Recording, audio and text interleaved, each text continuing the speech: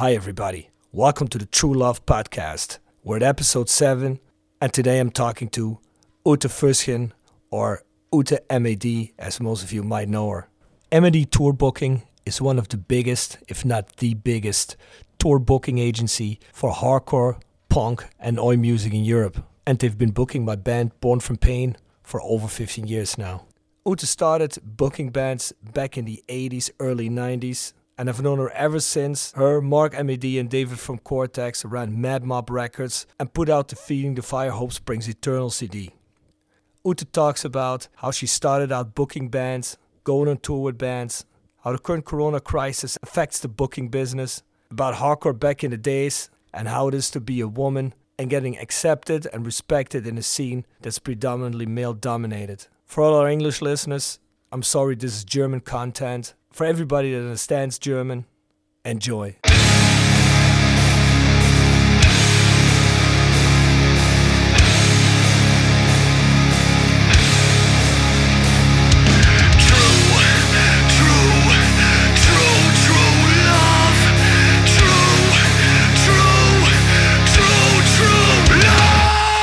Ja, ich nutze Skype so gut wie gar nicht. Also ich weiß nicht, soll ich leiser schalten oder was?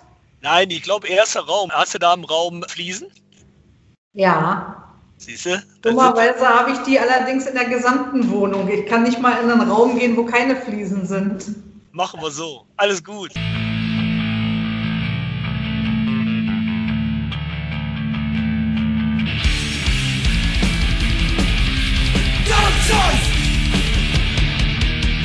Fight back!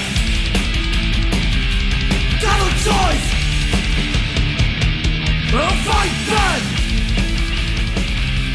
Double choice! Gesund siehst du aus. Hast du gesund gehalten während Corona, oder was?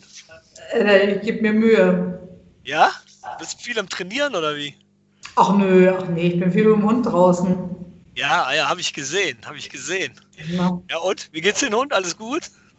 Dem Hund geht's super, ja. Der hat ja, also ich meine, ne, wir haben ja nur noch Zeit für den Hund. Also ihr arbeitet von zu Hause jetzt, ne? Wir arbeiten von zu Hause. Ich meine, es ist ja nicht so sehr viel zu tun, muss ich dir ganz ehrlich sagen. Das habe ich mir schon fast gedacht. Und ja. Wie sieht denn jetzt die Lage aus? Ich meine, ist da gar nichts, überhaupt nichts? Oder arbeitet ihr an was jetzt für nächstes Jahr, da 22 schon? Wir arbeiten natürlich auch an 22, auch an 21, sogar noch an 20. Die Hoffnung stirbt ja zuletzt. Mhm. Aber ehrlich gesagt, also wir buchen immer was, dann wird es verschoben, dann rückt der Termin näher, dann wird es nochmal verschoben. Oder es wird ganz abgesagt und wir müssen Karten zurückgeben. Also es ist im Moment eher ein bisschen frustrierend. Also es findet sehr wenig statt von dem, was man wirklich versucht zu buchen. Ja, und was jetzt gebucht wird, sind da dann so Sachen, wie man manchmal sieht, dass da so eine Band spielt und dann Leute da am Stehtisch stehen, auf Abstand voneinander. Das werden doch wohl die Shows sein, die jetzt gebucht werden, oder? Richtig. Nur, dass unsere Bands natürlich alle nicht unbedingt Bestuhlkonzerte spielen wollen. Und also ehrlich gesagt, ich kann es mir auch nicht wirklich vorstellen, für eine Hardcore-Band bestuhlt zu spielen. Also ich bin da hin und her gerissen. Wenn ich mir vorstelle, dass das Ganze jetzt noch 2 Jahre geht, dann denke ich mir, ja, vielleicht muss man andere Konzepte entwickeln. Andersrum, Hardcore lebt einfach von dem Miteinander, von Publikum, Band. Also ich meine, wie soll das an einem Stehtisch oder an einem, noch schlimmer, an einem Sitztisch mit, keine Ahnung, Currywurst und Pommes oder Weinchen und Canapés, wie soll denn das funktionieren? Naja, ist richtig. Wie du schon sagst, Hardcore lebt, Punk und Metal und alles eigentlich von der Energie.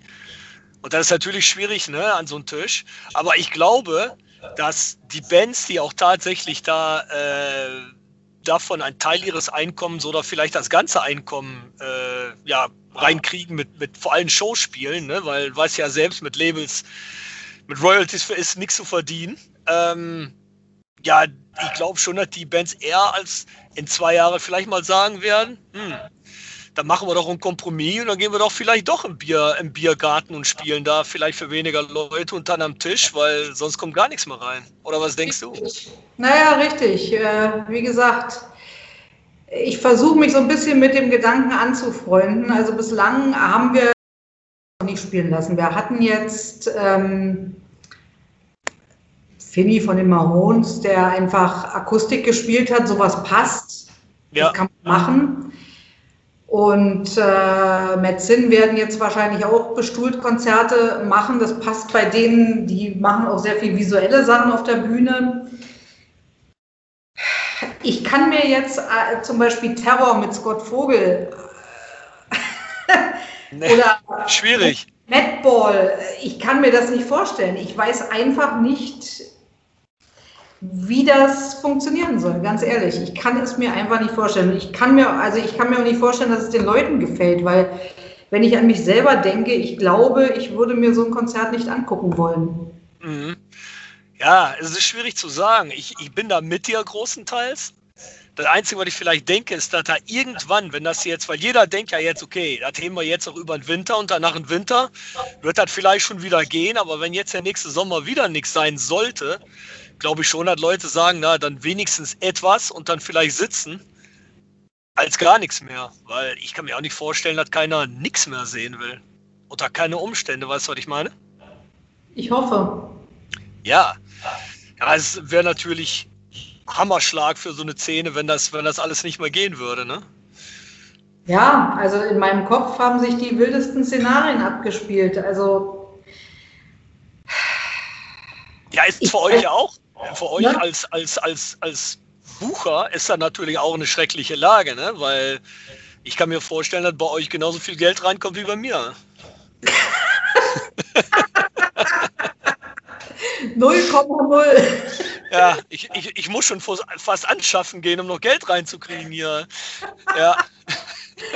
Nee, richtig. Ja, es ist echt schwierig. Ja, ich ertappe mich selbst drauf, dass ich anfange, Sachen zu machen, wie ich habe für einen guten Kumpel von mir da einen Imbiss. Für den habe ich im März und April Bestellungen gefahren. Da verdienst du natürlich nicht viel mit, aber sonst kommt nichts rein. Ich habe dann auch noch mal, wo neben der Band, ich meine, die Band ist ja nicht mein hauptberufliches, aber trotzdem auch ein Teil von was reinkommt, wo ich auch mit Sachen zahlen muss. Also ist auch ein erheblicher Stück weg. Aber mein IT-Training wird zum Beispiel auch alles verschoben, weil die Leute sagen, nee, wir bleiben lieber von zu Hause arbeiten, wir kommen lieber nicht in einen geschlossenen Raum. Wir wollen da nicht mit vielen Leuten zusammensitzen. Wir schieben das alles nach hinten. Ja, also jeden Monat, der für mich verschoben wird, kommt auch keine Kohle rein. Ne? Das ist so schwierig alles. Und da stelle ich mich vor bei Leute so wie, ich habe ja letzte Woche einen Podcast gemacht mit Heuer. Ja. Das sind natürlich so Leute, ne, die total auf ihre Musik angewiesen sind. Ja, und ihr natürlich auch.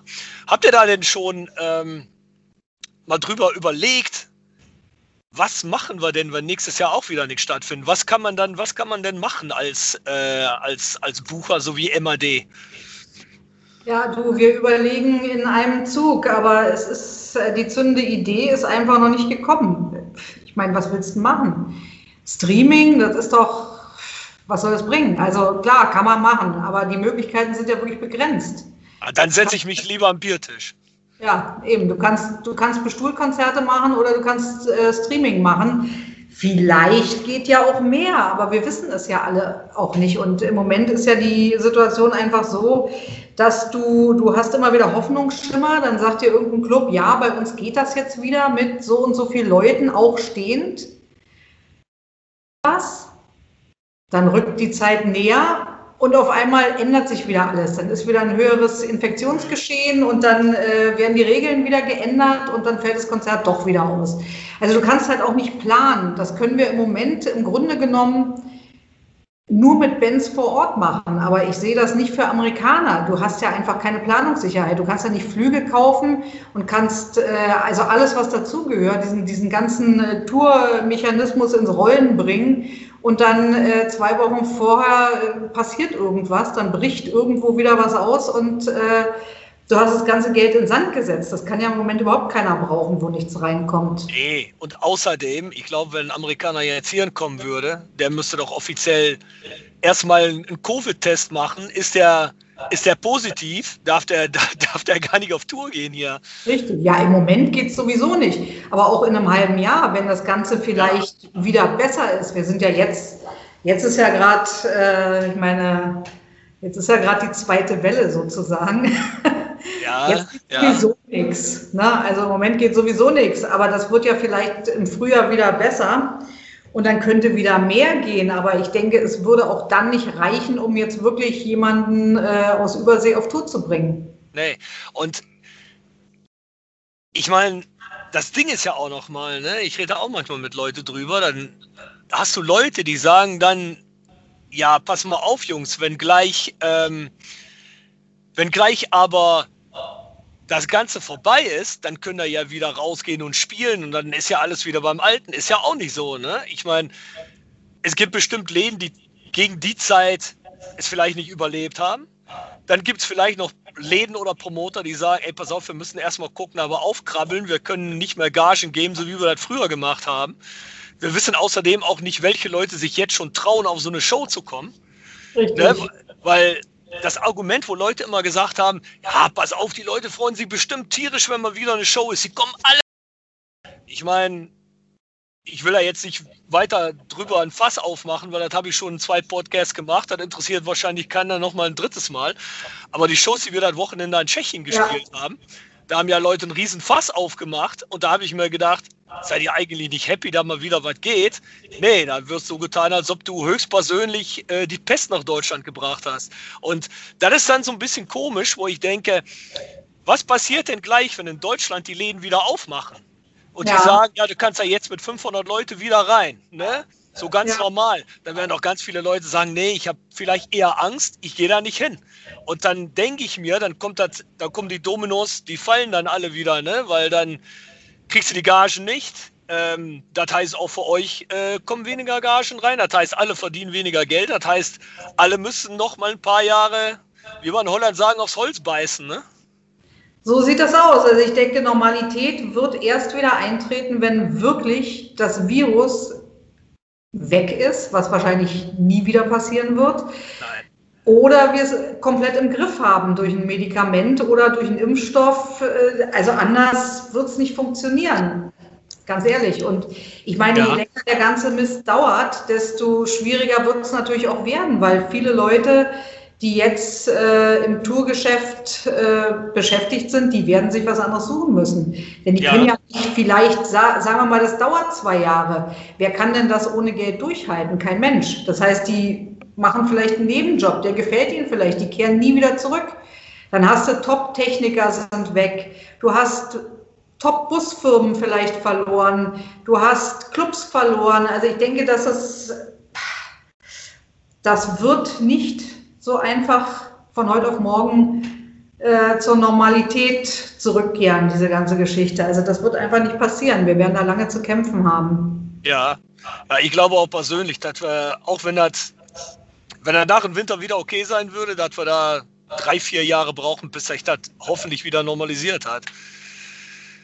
Ich glaube nicht. Ich meine, wenn ich mich zum Beispiel gucke, wenn ich für Madball eine Busfirma anschreibe, ich kann mir vorstellen, das sind ja auch nicht die Busfirmen, die am allerteuersten sind, ne? Das sind hier nicht die, wie heißen sie alle hier, die Nightlight, die Streets und so von dieser Welt. Und das sind Leute, die sowieso schon alles auf Budget das Schärfste berechnen. Und das sind Leute, die wahrscheinlich von Tour bis Tour auch immer, ich will nicht sagen überlebt haben, aber also ich glaube nicht, dass sie da tragen können. Und dann hast du so Sachen, sind schon mal weg. Und dann ist, was du sagst, deine ganze Infrastruktur fällt zusammen irgendwie. Komplett. Schrecklich. Das ist das Ding. Du hast dann keine gescheiten Tourbegleiter mehr, keine gescheiten Techniker mehr, keine Busfirmen, die günstig sind. Vielleicht bleiben dann wirklich nur die teuren übrig, weil die genug auf dem Konto haben, um so lange zu überleben. Und die werden dann eventuell auch entsprechende Preise nehmen. Du weißt ja, wie das ist in der Marktwirtschaft. Ja, ich weiß, wie das ist. Also aber es es kann natürlich auch sein, Ute, dass da wieder vielleicht Möglichkeiten entstehen, weil, und das meine ich jetzt nicht scheiße, aber wenn so viel wegfällt, dass man natürlich wieder Möglichkeiten hat, wenn man es schon überlebt, dass man natürlich, wenn es dann wieder normalisiert, gut dabei sein könnte. Ne? Klar, auch das kann passieren. Aber es weiß ja eben keiner. Also ich meine, die Hoffnung... Ich hoffe es natürlich auch nicht für die ganzen Leute, ne? Nein, wir können ja im Moment sowieso nichts machen, außer hoffen. Deshalb buchen wir Shows. Deshalb haben wir eine Rebellion-Tour am Start. Ich meine, ich kann ja den Gedanken nicht aufgeben für die nächsten, weiß ich nicht, 1,5 Jahre und einfach sagen, ich mache nichts mehr. Nee, natürlich nicht. Kann ja doch passieren, dass ein kleines Wunder geschieht und plötzlich ein Impfstoff da ist. Und dann kann es vielleicht doch stattfinden und dann haben wir es wenigstens am Start. Viel mehr können wir ja nicht machen. Also Trump hat gesagt letzte Woche, er hat Medizin geschluckt, da werden alle gesund von. Hast du gesehen, oder? Ja. Ja, wenn wir jetzt, vielleicht, wenn du und ich jetzt die Lizenz dafür kriegen, wir importieren das, werden wir reich und jeder wird gesund. Verdienen wir zweimal. Ja. Aber der hat ja irgendwas geschluckt, was nicht zugelassen ist. Das kriegst du ja in Deutschland, würdest du das ja noch nicht mal durchbekommen. Ich glaube, der Typ hat allerhand geschluckt, was nicht erlaubt ist. Ne? Sonst wäre er Ja, nicht so wie schon vor der Pandemie. Ja, genau. Da ist schon einiges reingekippt worden in denen. Eieieiei. Nee, ist in der Tat eine schreckliche Sache. Also wie gesagt, ich glaube auch nicht, dass viele Leute, die nicht ein oder beide Füße in das Eventgeschäft haben, dass sie gut verstehen können, wie die Leute, die da drin stecken, mit ihr Leben sich tatsächlich fühlen. Ne? Es wird ich begegne manchmal Leute, die sagen, ja, ist kacke, aber man kann doch irgendetwas machen. Ja, für viele Leute ist es halt nicht so, ne? Naja, aber weißt du, Rob, ich meine, dir muss ich es ja nicht erzählen. Bei uns, das ist ja nicht einfach ein Job, den wir ergriffen haben irgendwann mal. Also das ist ja vor 30 Jahren, das war ja unser Leben. Wir haben ja diese Musik gelebt und geliebt. Und daraus ist zufällig, das war ja noch nicht mal geplant, daraus ist zufällig ein Job entstanden. Und das wird dir jetzt von einem Tag auf den anderen einfach weggenommen sozusagen. Das ist, also für mich ist das fürchterlich. Das ganze Lebenswerk ist weg, ne? Ja, selbstverständlich. Ja. Das muss man erst mal verstehen. Also ich habe das lange Zeit, habe ich das einfach verdrängt, habe versucht, nicht dran zu denken. Ja, verstehe ich. Habe irgendwie weitergemacht und habe einfach versucht, es zu verdrängen. Aber es kamen dann immer so ein paar Augenblicke.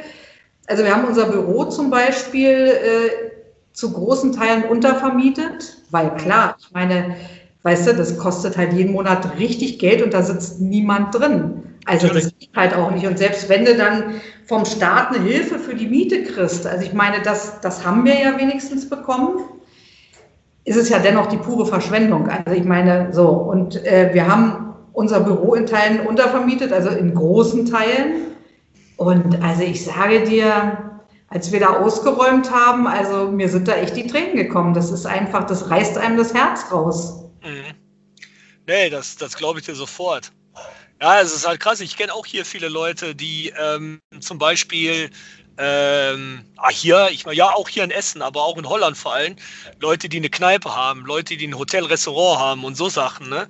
Hier in Holland haben die zum Beispiel jetzt auch wieder den nächsten Monat die ganzen Kneipen und Restaurants zugeschmissen. Ja. Die haben gesagt, das steigt zu viel an, ihr müsst alle wieder zu. Und das sind Jungs, die haben gerade überlebt, haben dann noch glücklicherweise einen ziemlich guten Rest vom Sommer gehabt, weil die meisten Leute nicht nach Spanien gefahren sind, Italien und Griechenland zu Hause geblieben sind, im eigenen Land. Da kommen die alle dahin, wo noch ein bisschen Hügel sind in Holland, das ist bei uns im Süden. Und die haben gesagt, das war eigentlich richtig geil, kann man nicht mal einholen, was da an Einkünfte weg ist nach dem ersten Lockdown. Aber glücklicherweise können wir jetzt wieder weiter. Aber die müssen jetzt wieder einen Monat zu. Und da ist jetzt keiner mehr, der sagt, ey, hier habt ihr noch ein bisschen Hilfe. Und wer weiß, in einem Monat kann es auch wieder so sein, dass die sagen, ja, bleib mal bis nach Weihnachten zu. Und ja, man sieht halt da, was du selbst schon sagst, hat da ganze Existenzen und vor allem Leute, die sich einen Traum aufgebaut haben, die gesagt haben, so wie du und Marc, aber auch Leute, wie gesagt, die so ein Hotel, Restaurant haben, die das ja aus dem Traum raus gemacht haben, die gesagt haben, ich will das unbedingt machen, das ist, was ich in meinem Leben will, das ist mein Lebenswerk. Die sehen das, wie das alles zwischen die Finger wegrutscht, ne? Das ist schon eine sehr harte Sache, ist das. Das ist eine sehr harte Sache. Und dann, wie gesagt, diese Unsicherheit, ne? Also wenn man jetzt sagen würde, okay, komm, wir machen jetzt ein halbes Jahr Pause sozusagen. Ja.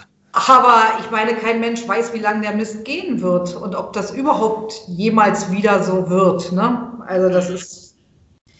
Und ich weiß ja auch nicht, wir sind ja auch alle nicht mehr die Jüngsten. Vielleicht sagt auch die eine oder andere Band, unsere Bands sind ja mit uns gealtert, also irgendwann mal so, jetzt reicht's, also wir lassen das jetzt einfach, wenn da über 2 Jahre nichts gegangen ist zum Beispiel, ne, dass sie einfach überhaupt nicht mehr auf die Füße kommen. Ja, ich kann mir vorstellen, dass Leute dabei sind, die echt sehr abhängig sind vom Einkommen da, dass sie sagen, pass auf, 2021 ist vielleicht wieder nichts. Man hoffe es, um Gottes Willen nicht. Aber es ist wieder nichts. Ich muss jetzt für was anderes gucken. Das kann sein, dass dann so eine Band sagt, okay, wir sind jetzt keine Fulltime-Band mehr, oder aber nur noch eine Part-Time-Band. Ja, dann hast du auf jeden Fall, buchst du nur noch die Hälfte der Konzerte für so eine Band. Ne? Da ist auch beschissen. Ja, total. Ja, aber du hast gerade eine gute Brücke gemacht nach den Anfang, MAD. Erzähl mal. Eigentlich reingerutscht, das wolltest du eigentlich gar nicht, hast du gesagt. Ja, wolltest du nicht, es war nicht geplant, so. Nee, ich habe da gar nicht dran gedacht, nicht im Entferntesten. Also ich meine, das ist wirklich zufällig passiert. Marc und ich, wir sind ja damals sehr viel rumgereist. Wie gesagt, Hardcore, Punkrock, das war unser Leben. Wir sind auf viele Konzerte gefahren, sind oft in die USA gereist, haben viel mit Bands abgehangen. So war das halt damals. Die Konzerte waren ja irgendwie auch mehr miteinander, Publikum und Band. Da war einfach noch weniger Distanz, als das heute ist. Und haben kleine Konzerte veranstaltet in Berlin im besetzten Haus. Und ja, und dann, wie war denn das? Naja, wir hatten einen Typen, ich glaube, der ist inzwischen schon tot, Doug Caron hieß der. Oder heißt vielleicht immer noch so, er ist einfach verschwunden, er ist nicht mehr auffindbar. Ich meine, ich hätte gehört, der ist irgendwann gestorben. Der hatte damals Bands wie Bad Religion und Youth of Today nach Europa gebracht. Ja. Und wir kannten die Bands schon von unseren Reisen in die USA. Wir haben also teilweise bei denen gewohnt, in New York bei Walter und Porcel in der WG, in der winzigen New Yorker Wohnung mitgewohnt. Und naja, und er wohnte eben bei uns und jammerte die ganze Zeit. Ich war zu der Zeit, habe so ein bisschen gejobbt an der Bar und an der Kasse in so einem Club hier in Berlin, hatte aber eigentlich nicht sonderlich viel zu tun. Und der jammerte immer, ja, dieser Typ, mit dem ich hier die Bands rüberbringe, der bringt das gar nicht und der kann das einfach nicht und scheiße. So, und bei all dem Gejammer habe ich dann halt einfach irgendwann gesagt, du Doug, also sag mir doch einfach, was ich tun soll. Ich probier's. Also ich probier's einfach, vielleicht kann ich dir helfen, wenn du so unglücklich bist. So, und gesagt, getan. Ich habe dann einfach, damals gab es ja noch keine Computer, jedenfalls nicht für Normalsterbliche, habe dann einfach meinen Karo-Block genommen und Bleistift und Radiergummi.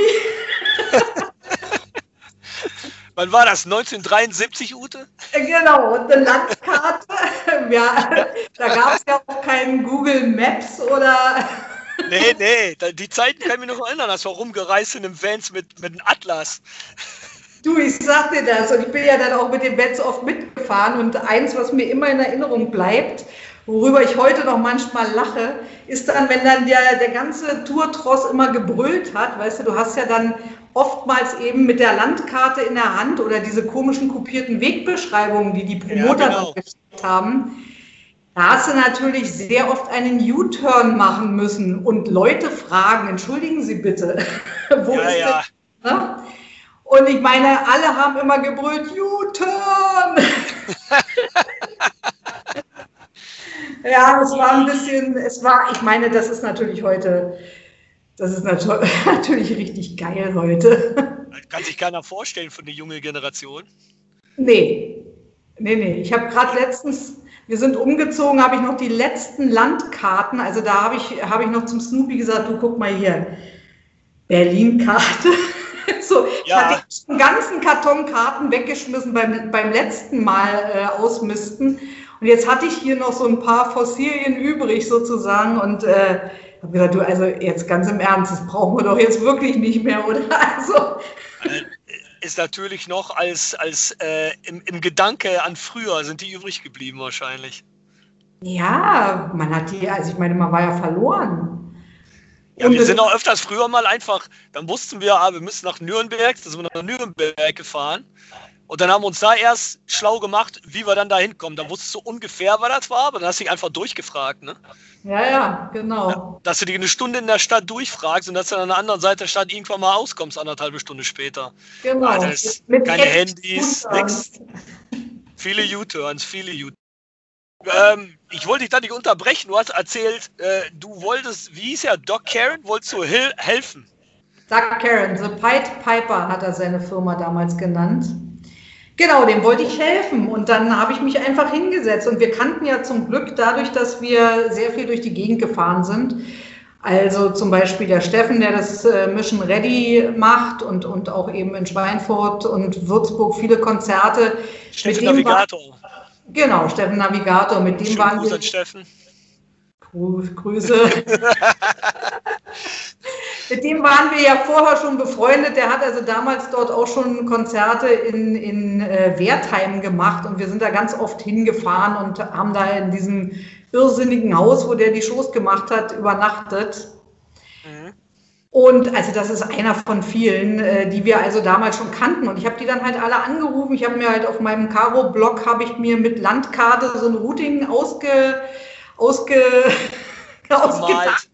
Ja. Richtig. Und ja, habe die alle angerufen und dann hat das irgendwie funktioniert. Was soll ich sagen? Also die erste Tour war, die habe ich 89 gebucht. Die hat dann, glaube im März 90 fand die statt. Das war DI damals. DI. Ja, Ja, geil. Und wie lange ging die Tour? ich glaube 6 Wochen, Wow, 6 Wochen. meine ich. Haben die jeden Tag gespielt? Ja, die haben jeden Tag gespielt.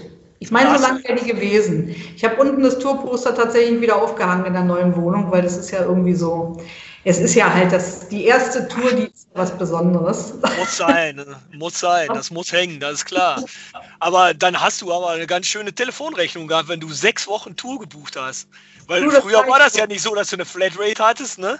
Da musstest du Nix. nach Italien anrufen, das kostet dann 2 Mark pro Minute oder so. Also das war richtig teuer. Das war wirklich richtig teuer. Also finanziell hat sich die Tour nicht gelohnt, glaube ich. Doch. Ja, also was heißt finanziell gelohnt?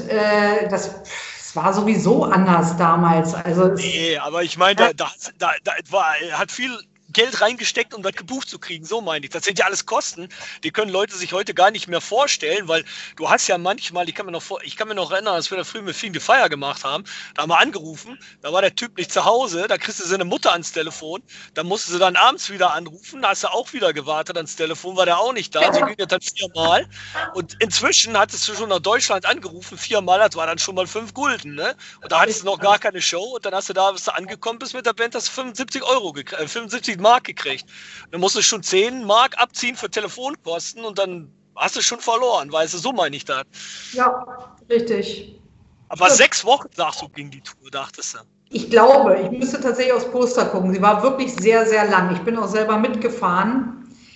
Sie war wirklich lang und das war ja nicht das Einzige. Ich meine, du hast ja zu der Zeit, da gab es noch Grenzen und es war sowieso alles anders. Also dieses ewige an den Grenzen warten, gefilzt werden, es war einfach, man kann es einfach mit heute nicht mehr vergleichen.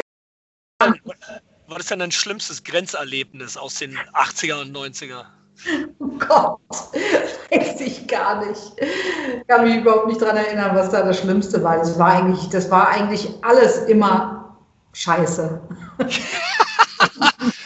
Ja, was ich immer am schlimmsten fand, ist, wir als nette Holländer sind ja immer an der Grenze immer durchgewunken worden, kannst dich natürlich vorstellen.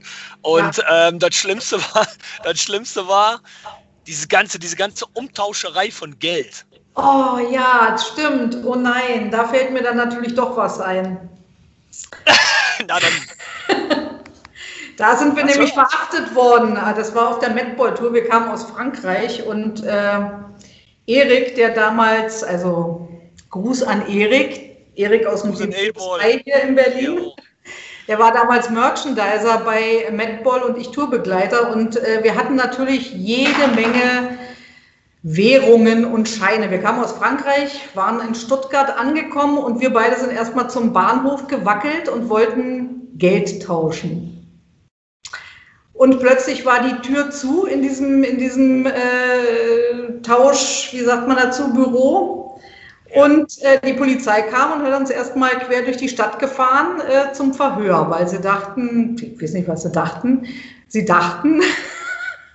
wir haben irgendwas verbrochen. Ja. Weil wir haben wirklich richtig mit Bergen von Geld, weißt ja, wie das ist, viele kleine Scheine, logisch, auch für Merchandise. Du hast dann halt richtig Berge, ne? Ja, vor allem, wenn du vorher in Italien warst. Da Naja. war eine Mark war 1000 Lire oder sowas, ne? Oder 5000 Lire. Krass. Das Und war dann- natürlich schon sehr lustig. Dann habt ihr eine Nacht im Knast verbracht, du und Erik. Nein, natürlich nicht. So. Wir Konntest du schnell erklären. Wir konnten das alles aufklären, logisch. Wir hatten da ja war wenig- was verbrochen. Ja, wenigstens in der Zeit mal, dass die Crew im Knast sind, statt von der Band. Ja. Richtig. Ja. Und war die DI-Tour dann auch die erste MAD-Tour? Ja, Die allererste. Also du hast eigentlich die erste MAD-Tour gebucht. genau. Ja, was sagt der Marc dann immer, die erste Tour wäre AF und DRR gebucht? Nee, auf keinen Fall. Ah, Marc, Nein, der Marc hat ja Marc, aber Der Marc hat damals noch gearbeitet, also ist noch einem normalen Job nachgegangen. Das war ja nur ich, die Langeweile hatte.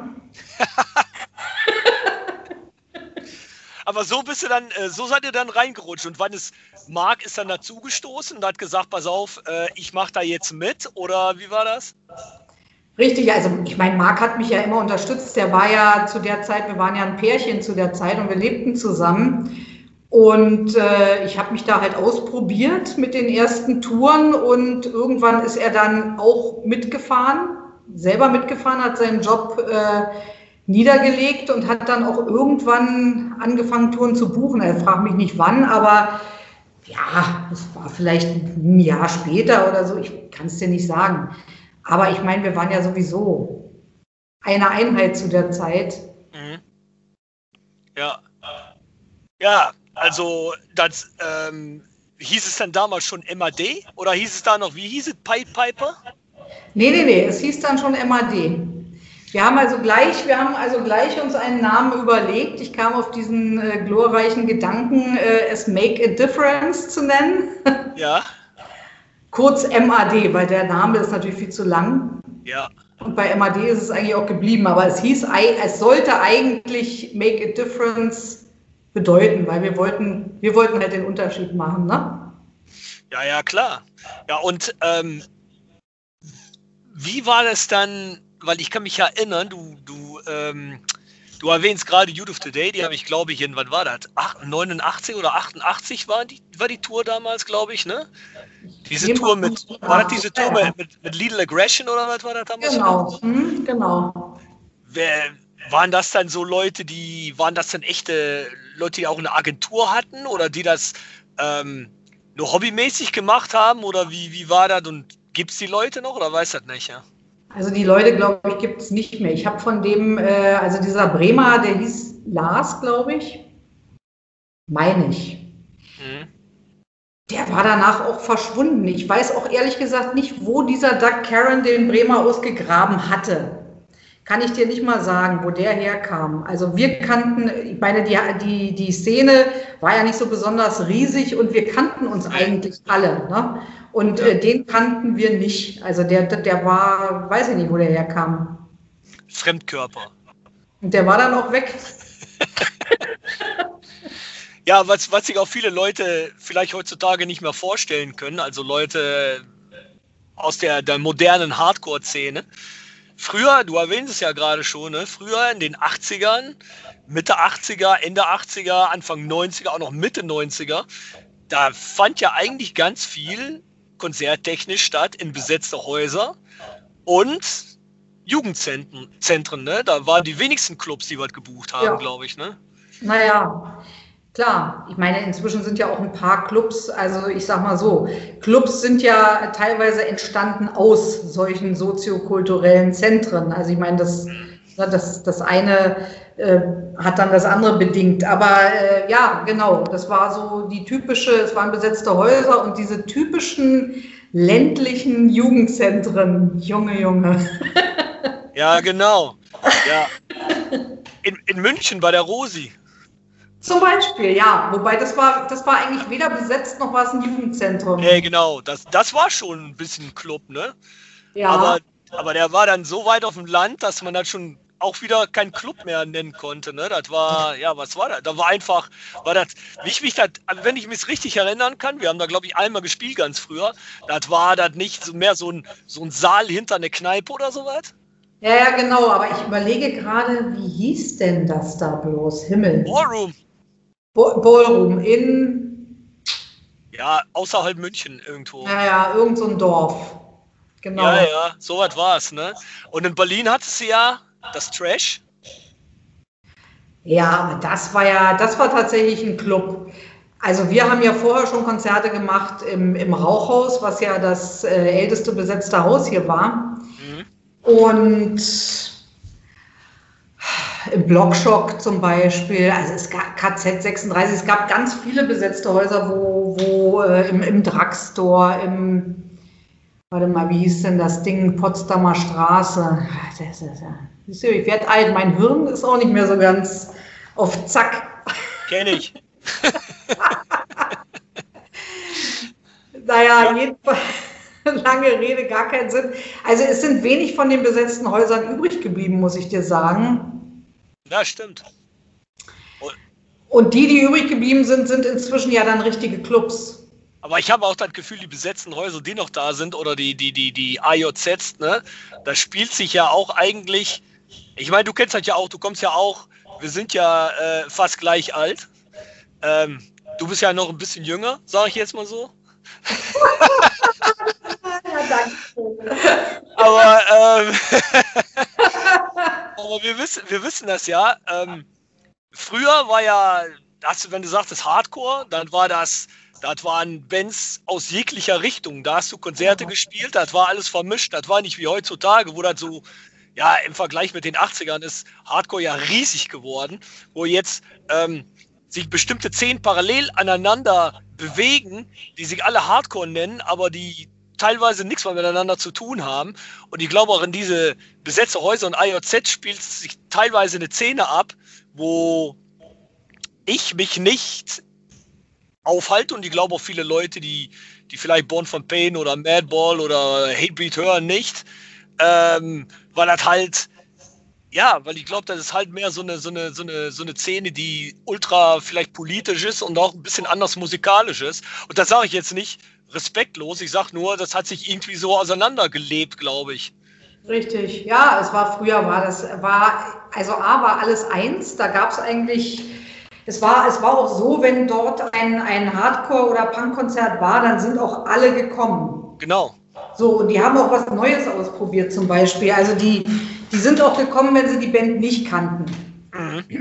Egal, ob die aus Italien kamen oder aus Amerika, es war völlig egal, es war ein Hardcore-Konzert und da gingen alle hin, Punkt.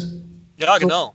Und das war eigentlich auch ziemlich geil und dadurch hast du natürlich, ja, ich meine, und die Leute sind auch gefahren, ne? Ich weiß nicht, ob sie es heute noch tun, aber ich denke nicht mehr so in dem Maße vielleicht. Aber die Szene, es gibt so viele einzelne kleine Szenen heute, ne, für so bestimmte Abarten im Hardcore. Ja, genau. Die hören nur Beatdown, die anderen hören nur dies, die anderen nur das. Und das ist so ein Geklüngel. Und früher war das eben einfach alles eins. Das fand ich total schön. Und da waren eben auch Bands wie No Means No, waren da halt eben dann Hardcore, wo heute natürlich kein Mensch mehr Hardcore zu sagen würde. Nee. Und früher konntest du auch einfach eine Band wie, weiß ich was, da bist du zu einer Show gegangen. Wie schon gesagt, gerade die Tour, das war Lethal Aggression. Das war ja Crossover, metalmäßiger Hardcore. Und dann hast du Youth of Today, was total so Youth Crew war, die eigentlich total nichts miteinander zu tun hatten. Jetzt muss ich auch sagen, das hat auf der Tour nicht so doll funktioniert, aber so wie ich mich das noch in Erinnerung habe. Aber trotzdem, sowas wurde zusammen gebucht. Und ich kann mich halt auch erinnern von früher, dass, weiß ich nicht, ich habe da auch Konzerte gesehen mit Bands, die man jetzt wahrscheinlich, weiß ich was, Tough Guy, Hardcore oder Hatecore, oder wie hat man das früher genannt oder heutzutage nennt, mit Bands, die, ja, so wie du schon sagst, melodisches oder No Means No, was natürlich ganz am Rande ist von Hardcore, weil er so progressiver, rockmäßiger Hardcore ist. Ja, das sind so Sachen, da denke ich, auch wenn ich da nicht alles gemocht habe, was da abging, musikalisch, es war trotzdem mehr Einheitsgefühl. Und das jetzt auch dieses ganze rumgedrücks mit, mache ich noch die richtige Musik, hat die Band das richtige Image, spiele ich für die richtigen Leute, sage ich nicht zufälligerweise ein Wort falsch und werde ich dann gecancelt und so ein Kram, weißt du, das gab es halt früher nicht, ne? Total anstrengend. Wir hören uns jetzt alt an, ne? Ja, richtig. Aber ich meine, es macht doch einfach keinen Spaß. Es nimmt ein bisschen auch die Freude, finde ich. Und ich finde es auch wirklich sehr, sehr schade, dass wenn du jetzt Bands miteinander mischst, also du nimmst jetzt eine sehr junge, angesagte Band und mixt die mit einer alten, auch von mir aus auch angesagten Band, dann kann dir durchaus passieren, dass tatsächlich die jungen Leute, wenn ihre Band fertig ist, dass die dann nach Hause gehen und sich das noch nicht mal angucken wollen. Und sowas kann ich absolut nicht nachvollziehen. Und das war, ich meine, ich finde das total scheiße, wenn man sagt, früher war alles besser, so will ich auf gar keinen Fall rüberkommen. Aber das war natürlich schon schön, die Leute hatten auch einfach Bock, neue Sachen auszuprobieren. Die waren da einfach ein bisschen mehr open-minded. Ja, das war schon besser, da muss man ganz ehrlich sein. Also ich denke aber auch, das hat als Grund, dass früher, du hast ja auch gerade schon erwähnt, die Szene war halt nicht so groß, wie sie jetzt ist. Ne? Du hast, wenn du Hardcore gehört hast, dann wusstest du genau, also ich wusste genau in Holland, wo die Leute waren, in der Szene, die was gemacht haben, die aktiv waren, da hattest du auch immer einen direkten Draht mit, wo die Konzerte veranstaltet wurden. Es gab die Bands, die es gab, an Hardcore-Bands, die konntest du in Holland auf 2 Hände zählen. Und das gibt es jetzt nicht mehr. Ich will nicht sagen, dass das eine schlechte Entwicklung ist, dass es mehr Bands gibt. Das ist natürlich schöner, super. Aber wenn dadurch was entsteht, wo bestimmte Leute sagen, nur weil wir uns unterscheiden wollen, machen wir jetzt hier mal eine andere Stilrichtung auf und wir claimen das mal für uns. Mit ist, der kann sich verpissen. Ja, das finde ich dann, das ist so schade, weil weißt du, ich finde das vor allem schade auch wenn ich das sehe, also Bands wie AF haben da jetzt halt nicht so das Problem mit, aber es gibt manchmal ältere Bands, die für mich echt so Vorbildfunktionen haben, die dann nach Europa kommen und die gar keinen Respekt richtig genießen, nur weil die Leute sich absolut nicht mehr interessieren für das Generelle und für was die Geschichte ist von das Ganze. Und das finde ich halt schade. Ne? Naja, richtig. Stimmt. Schade Sache ist das. Aber du sagst gerade schon, ne, du hast Tourbegleitung gemacht, nur für Madball? Nee, nicht nur für Madball. Also ich bin tatsächlich auch vorher schon ein paar Touren mal mitgefahren, bevor ich MAD angefangen habe. Also manchmal nur ein paar Tage und zum Beispiel bei Verbal Assault. Ja. Verbal Abuse. Gibt's ja auch. Ja, natürlich. Gibt's, glaube ich, sogar wieder. Ich meine, die hätten mal vor... Ja, absolut. War gut. Ja, Verbal Assault auch allerdings, aber gut. Ja, und dann die bin ich mitgefahren. Was bin ich denn noch? Achso, die Chromex-Tour. Das ist einer meiner Highlights immer noch. Ja, ist das so? Ich glaube 91, doch, ganz im Ernst. Also diese Band mit... War das damals diese erste Tour? Das war die erste Tour, ja, mit Harley und John. Da haben die hier in Oberhausen auch gespielt, glaube ich. Ne? War das nicht in dieses Zirkuszelt oder was war das? Weiß ich nicht mehr sicher. Wir waren auf jeden Fall im Bahnhof in Bochum. An Langendreher, da ist was anderes gewesen dann. Ja, da waren wir auf jeden Fall, weiß gar nicht wo, also es war auch eine irre lange Tour. und die bin ich komplett mitgefahren. Ich habe jeden Abend Gänsehaut gehabt. Jeden Abend mir die Show angeguckt und Gänsehaut gehabt, weil es einfach so endgeil war. Jetzt ist es natürlich, und das ist etwas, was ich so unendlich traurig finde, was aus dieser Band geworden ist in all den Jahren. Und also ich kann mir tatsächlich, ich gucke mir beides nicht mehr an. Also ich mag es einfach nicht angucken, weil es ist zu viel in meinem Kopf dann. Also da kann ich mir auch die Musik dann nicht mehr anhören. Das geht einfach nicht. Aber das war wirklich endgeil. Ja, glaube ich dir. Ja, ich habe da damals verpasst. Ich glaube, ich war da, wie alt war ich da eigentlich? 20? Ne, habe ich verpasst. Ja, muss ja Pech gehabt. Ich unter 20 gewesen sein, Rob. Ja, du durftest da schon als 15-jähriges Mädchen mitfahren. Ich glaube, ich muss mal mit deinen Eltern reden, so geht das nicht. Ja. Also du warst, du und Erik waren meine Vorgänger bei Madball, ne? Genau. Ich muss euch ja danken, dass ihr ja die größte arbeitstechnische, mentale und physische Leistung geleistet habt bei dieser Band, wodurch ich einen leichten Job habe jetzt, ne? Naja, nee, ich glaube nicht nur deshalb, sondern ich meine, die Band ist ja auch älter geworden und auch mental gereift natürlich. Natürlich. Ich meine, Freddy Madball heißt ja nicht umsonst so, wie er heißt. Er war halt höchst explosiv. Und das hat schon auch Spaß gemacht, aber das wurde nie langweilig. Nee, das wurde nie langweilig. Das glaube ich dir sofort. Ich hatte ja zum Beispiel auch so eine Tour wie Madball und Bruisers. Also es gab ja dann auch noch so Kombinationen. Ich glaube Madball, Bruisers und war da nicht sogar auch noch Crown of Thorns dabei? Also es war auf jeden Fall, es gab so Kombinationen, ne, die waren,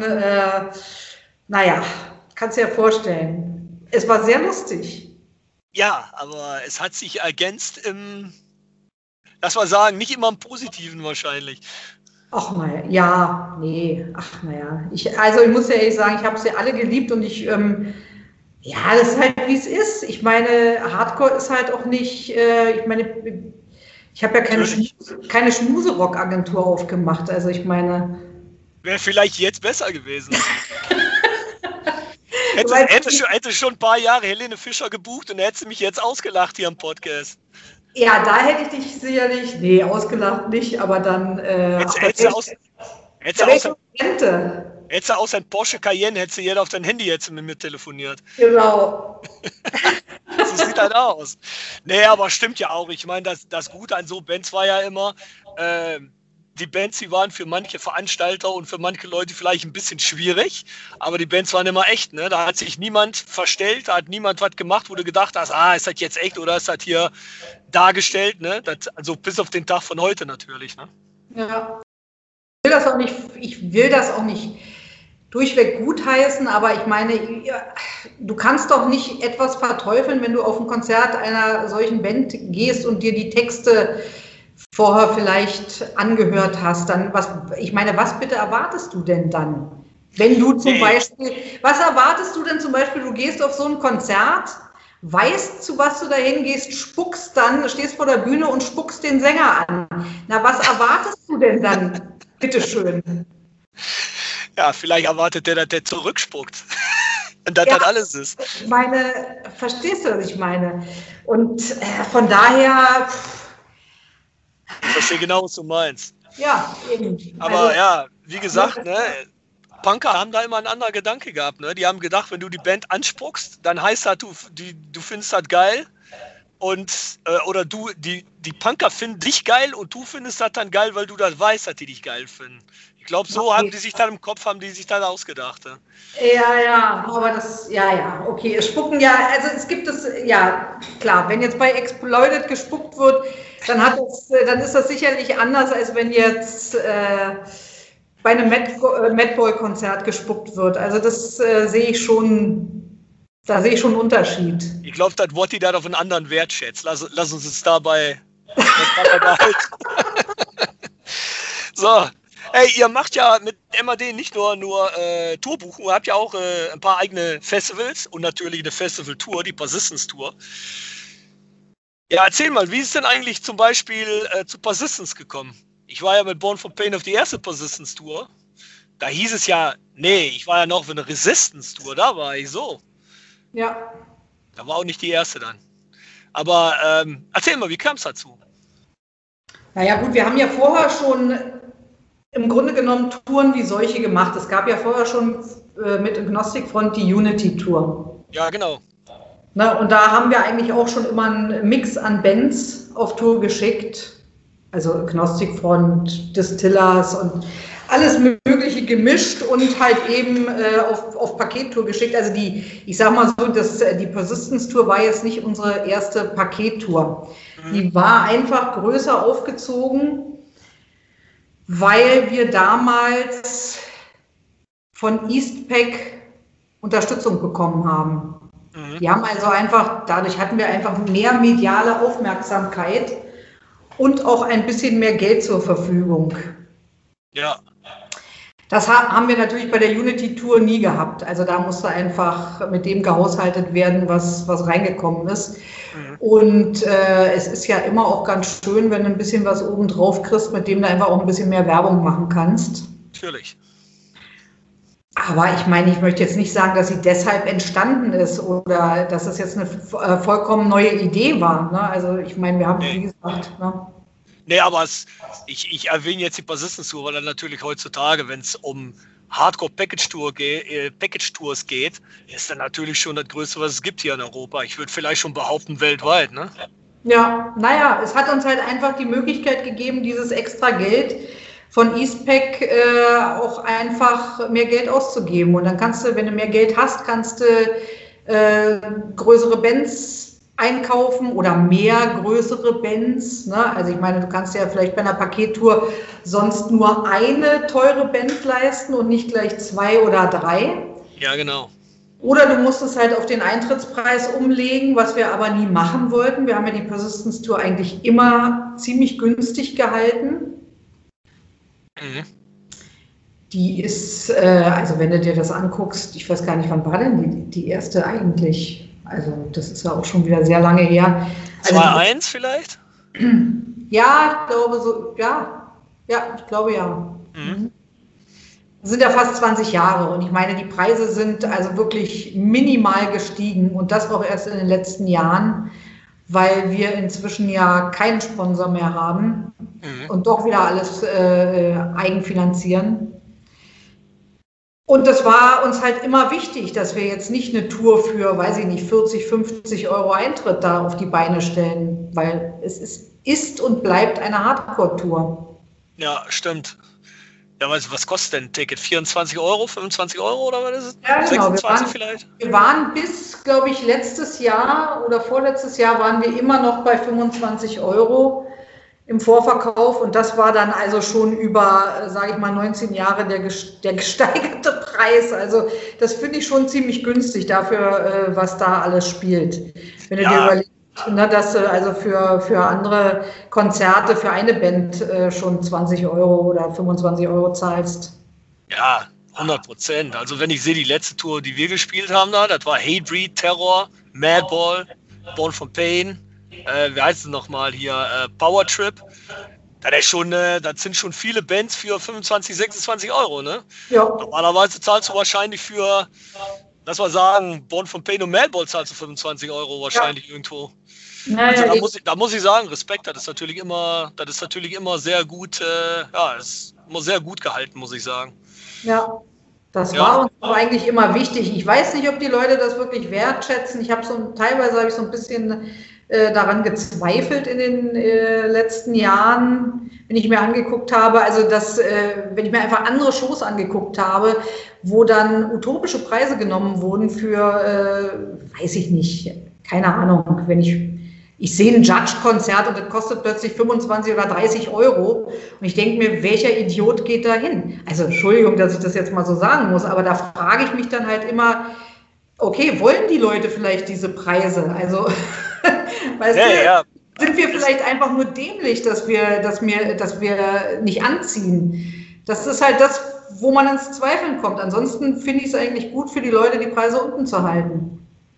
Ja, ich finde, man muss da immer bei sich selbst bleiben, was man selbst als Prinzip hat und wo man denkt, dass man richtig ist. Natürlich, also wenn du mir fragst, mal rein ökonomisch gesehen, könntest du auch vor Persistence Tour 30 Euro im Vorverkauf fragen, sage ich ja, weil ich meine, das ist die Tour definitiv wert. Und dann ist es noch immer nicht teuer. Deshalb Respekt, dass er den Preis darauf haltet, wo er ist. Aber du weißt ja, die Leute, die am meisten Kritik haben, das sind immer die Leute, die über alles nörgeln. Weil über so einen Preis kann man halt nicht nörgeln, das ist wie das. Ja, Also im letzten Jahr haben wir dann ja auch angezogen, aber wie gesagt, wir haben es ewig lange gehalten. Also wir sind jetzt auch bei 30 im Vorverkauf dann gelandet, aber eben erst jetzt. Es war wieder Gorilla Biscuits, die Millionen wollten, ne?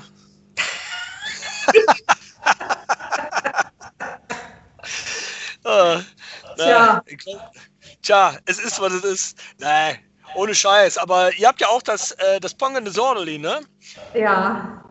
Wie ist denn dazu gekommen, das zu machen? Wolltet ihr dann außer so was wie so eine Persistence-Tour dann auch sagen, ey, wir stecken ja auch mit ein Bein vom Buchen, stecken wir ja auch in Oi und Street Punk und Punk. Da muss auch was her? Naja, ich meine, das sind ja unsere Wurzeln. Ne? Das ist die Musik, die Marc und ich natürlich auch gehört haben, als wir ganz jung waren. Natürlich. Also, das sind alles, ich sag mal, unsere Lieblingsbands auch, unter anderem, ne? Die wir da auf die Bühne bringen. Das ist ja alles unsere Altersgruppe und älter. Punk and Disorderly ist so ein bisschen so ein Rentnertreffen mit so ein paar jungen Leuten, die dann... Nein, Scherz! Ist kein Scherz, ich war schon mal da.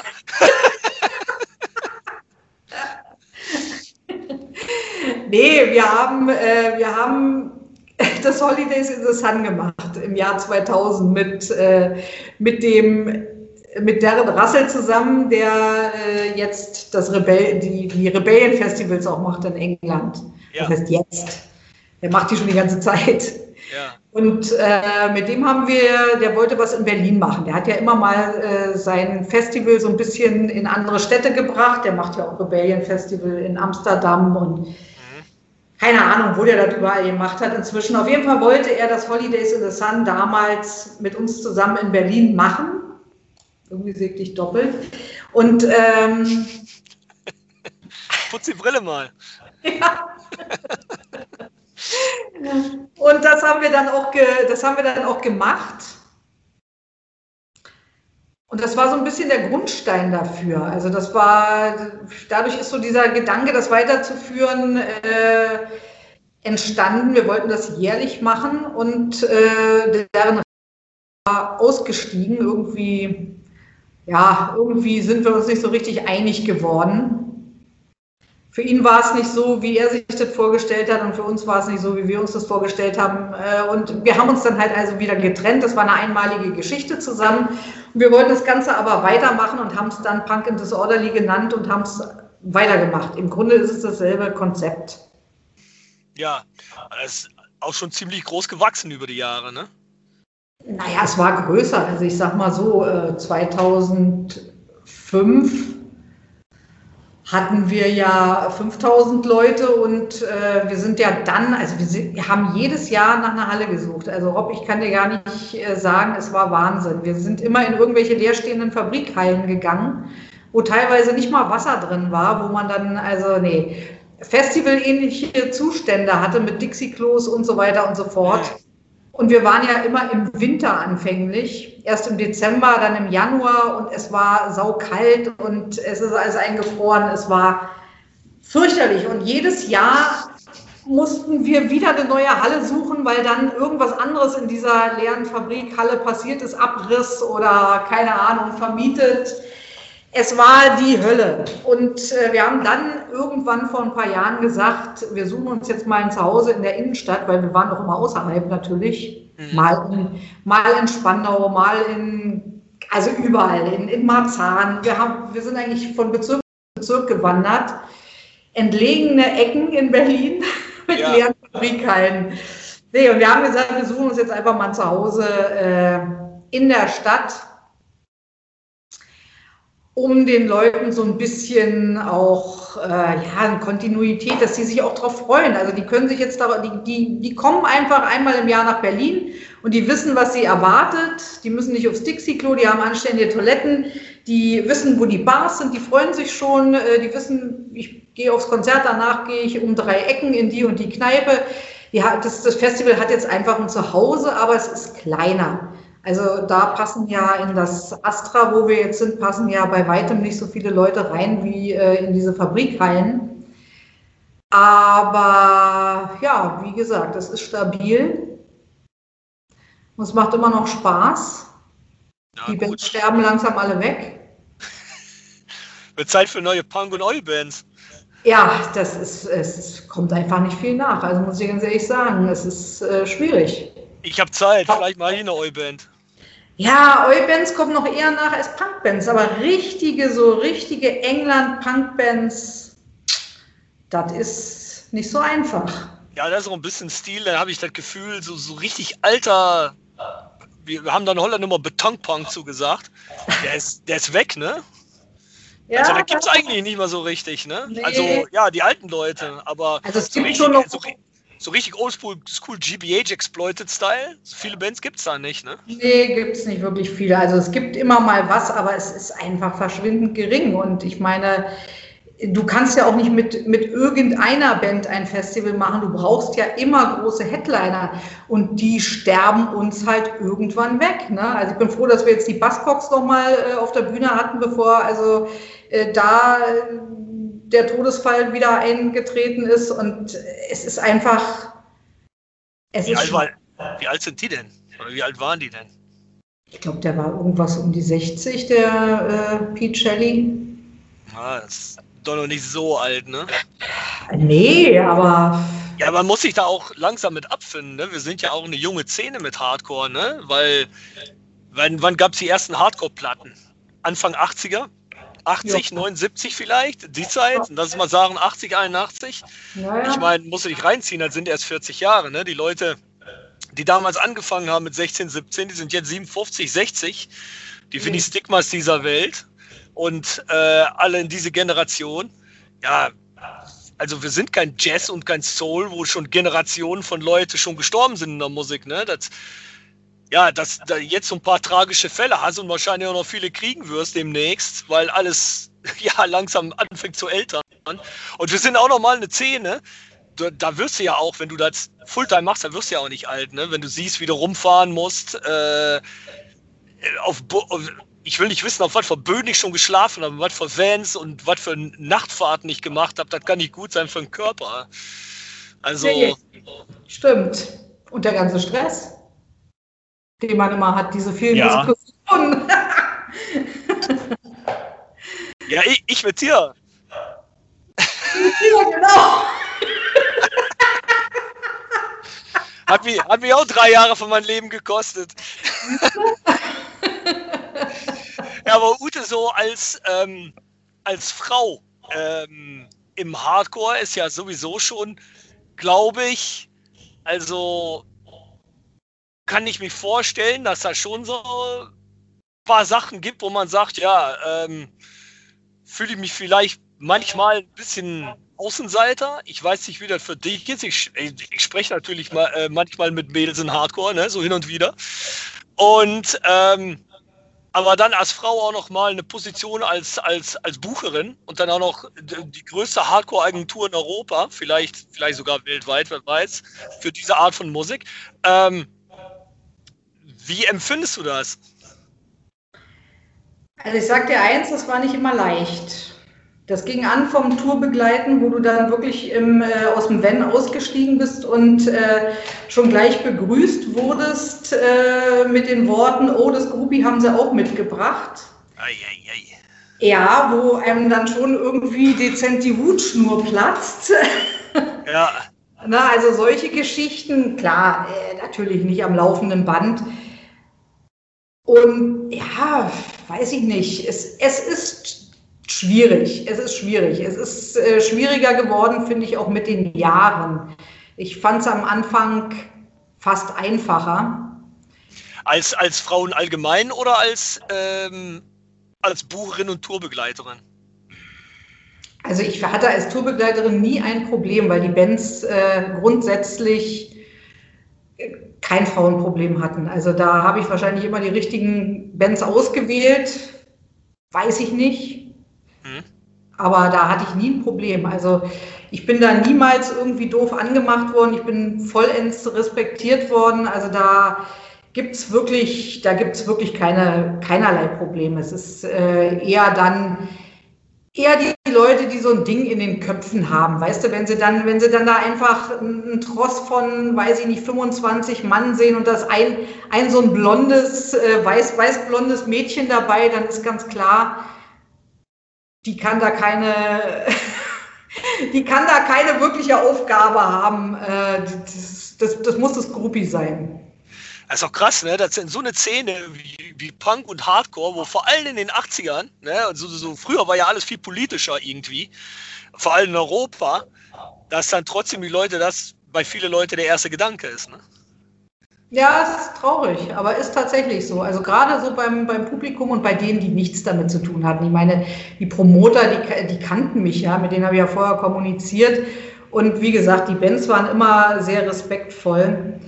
Aber ich finde, es hat sich auch ein bisschen gewandelt. Also ich hatte dann natürlich schon zwischendrin auch meine Schwierigkeiten, neben Marc zu bestehen. Also den Unterschied hat man deutlich gemerkt. Also in dieser, ich will sagen, doch sehr männerdominierten Hardcore-Szene hat natürlich Marc es sehr viel einfacher gehabt, schon aufgrund seiner Körperstatur auch, bei den Männern zu punkten. Also das ist völlig klar. Da hat man mich natürlich erstmal so angeguckt, so, hä?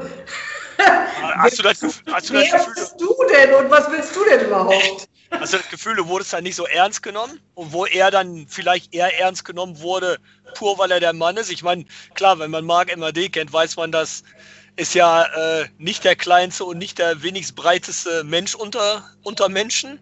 Aber trotzdem, ich meine, hast du dann das Gefühl gehabt, ach, die nehmen mich hier einfach nicht ernst, deshalb wird mit mich hier weniger seriös gequatscht?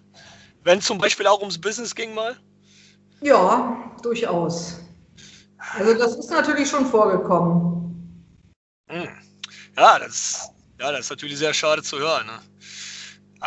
Oh, das ist eben so. Also ich habe immer sehr gerne und sehr lange mit dir geredet, Ute, über Business. Ja, ich weiß.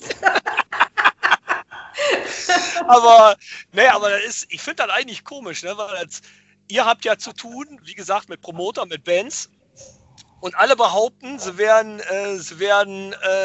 ja eigentlich nicht sexistisch, ne? Und da kriegst du dann wenn man dann als Frau dort trotzdem so unterschwellig das Gefühl kriegt, ich werde hier nicht ernst genommen, pur weil ich hier die Frau bin im Raum. Es ist eigentlich unter aller Sau, ne? Muss man sagen.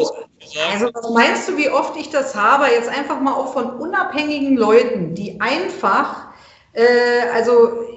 Du triffst jemanden auf der Straße, den kennst du von Konzerten, hast hin und wieder dich mal mit dem unterhalten, der MAD, und der sagt dir, du, ich habe letztens deinen Chef getroffen.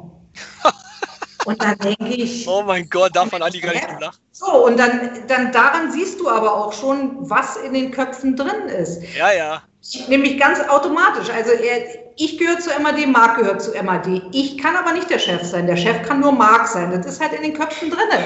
Und das habe ich nicht einmal, sondern das habe ich mehrfach gehört, dass also grundsätzlich die Leute immer sagen, Marc ist der Chef. Weil das sein muss, scheinbar. Er muss es einfach sein. Er ist der Mann, er muss der Chef sein. Also dabei hast du dich den Namen ausgedacht und warst eher da. Ja, richtig. Aber es ist einfach in den Köpfen irgendwie verankert. Und das ist so, das habe ich so oft erlebt. Ja. Und es ist natürlich auch heute noch in der E-Mail-Kommunikation auch sehr oft so, wenn ich jetzt mit Ausländern spreche, E-Maile, die also meinen Namen nicht deuten können, ob das jetzt Mädchen oder Junge ist. Ja, ist auch sehr deutsch, ne? Ja, aber die sprechen mich grundsätzlich... als Mann an. Grundsätzlich. Ja. Das würde ich mich gar nicht trauen, wenn ich nicht wüsste, ist das jetzt, ne? Dann macht man das doch nicht. Aber für die ist völlig klar, die sprechen jetzt hier mit dem Booker und das muss ein Mann sein. Ja, nee, das kann ich mir gut vorstellen. Leider Gottes. Ja. Und du sagst ja, dass über die Jahre ist das schlimmer geworden? Ja, naja, gut, das kann natürlich auch mit anderen Faktoren zusammenhängen. Keine Ahnung. Also ich meine, weiß ich nicht, natürlich sind die Bands jetzt jünger und jetzt steht da nicht nur eine Frau vor denen, jetzt steht auch noch eine alte Frau vor denen. Ja, da sollten die doch schon ganz Respekt haben. Also ich meine, weiß ich nicht, vielleicht liegt es auch daran. Du musst sie mal anreden, ich könnte eure Mutter sein, jetzt mach mal ja, genau. ruhig.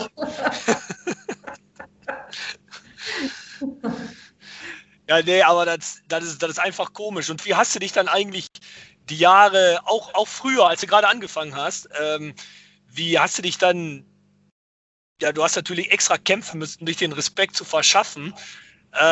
Ist sich das sehr schwierig gefallen damals? Oder hast du irgendwann gesagt, pass auf, ich weiß, dass das da ist, aber können wir alle mal am Arsch lecken, ich mache hier mein Ding und euer Problem? Oder hast du tatsächlich den Punkt rübergebracht, jetzt, ja, auch wenn ich eine Frau bin, jetzt wird hier jetzt werde ich respektiert? Also ich habe tatsächlich eher mein Ding gemacht und da nicht, also ich meine, wie willst du dafür kämpfen? Also du kannst ja auch nicht jedes Mal ein Fass aufmachen. Also ich könnte jetzt natürlich jedem, der mich als Mann anspricht, könnte ich jetzt so eine dämliche Diskussion anhängen und ihn fragen, warum er davon ausgeht, dass ich jetzt also ein Mann bin. Das fände ich jetzt eher peinlich, ehrlich gesagt. Ich wundere mich darüber einfach. Ich meine eher so im persönlichen Kontakt, weißt du? Ja.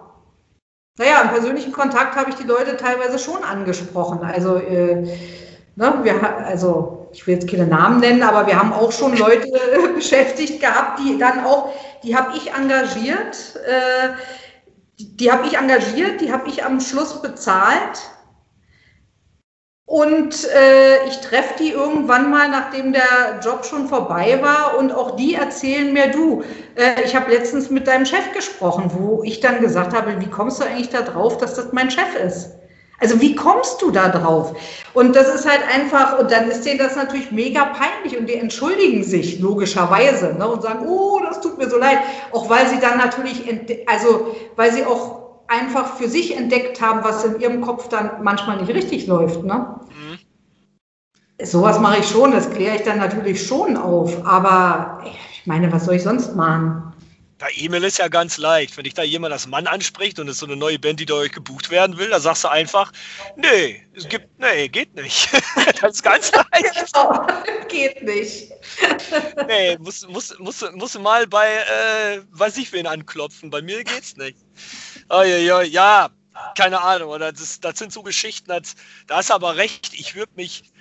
Ich habe das ja manchmal, also noch nicht mal Relation zu Bands, aber alles, was du machst, wo du E-Mail-Verkehr hast, wo du nicht weißt, wer dahinter steckt, vom Namen her, schreibst du nimmst doch nicht automatisch an, dass das ein Mann oder eine Frau ist. Du guckst erstmal, du versuchst irgendwie einen Trick rauszufinden, wie spreche ich die Person hier an, ne? Und genau. Ja, und sonst hältst du es neutral. Das ist halt wie das. Komisch. Genau, und wenn du die Person dann mal am Telefon hast, hatte ich ja auch schon so Fälle, dann sage ich, oh, schön, dass wir uns mal sprechen, jetzt weiß ich wenigstens, ob du Männlein oder Weiblein bist. Naja, weil ich meine, du weißt es manchmal wirklich nicht. Da sind Namen dabei, tut mir leid, also da kann ich das nicht, selbst mal, nicht wenn du das googelst, weißt du, ob das männlich oder weiblich ist.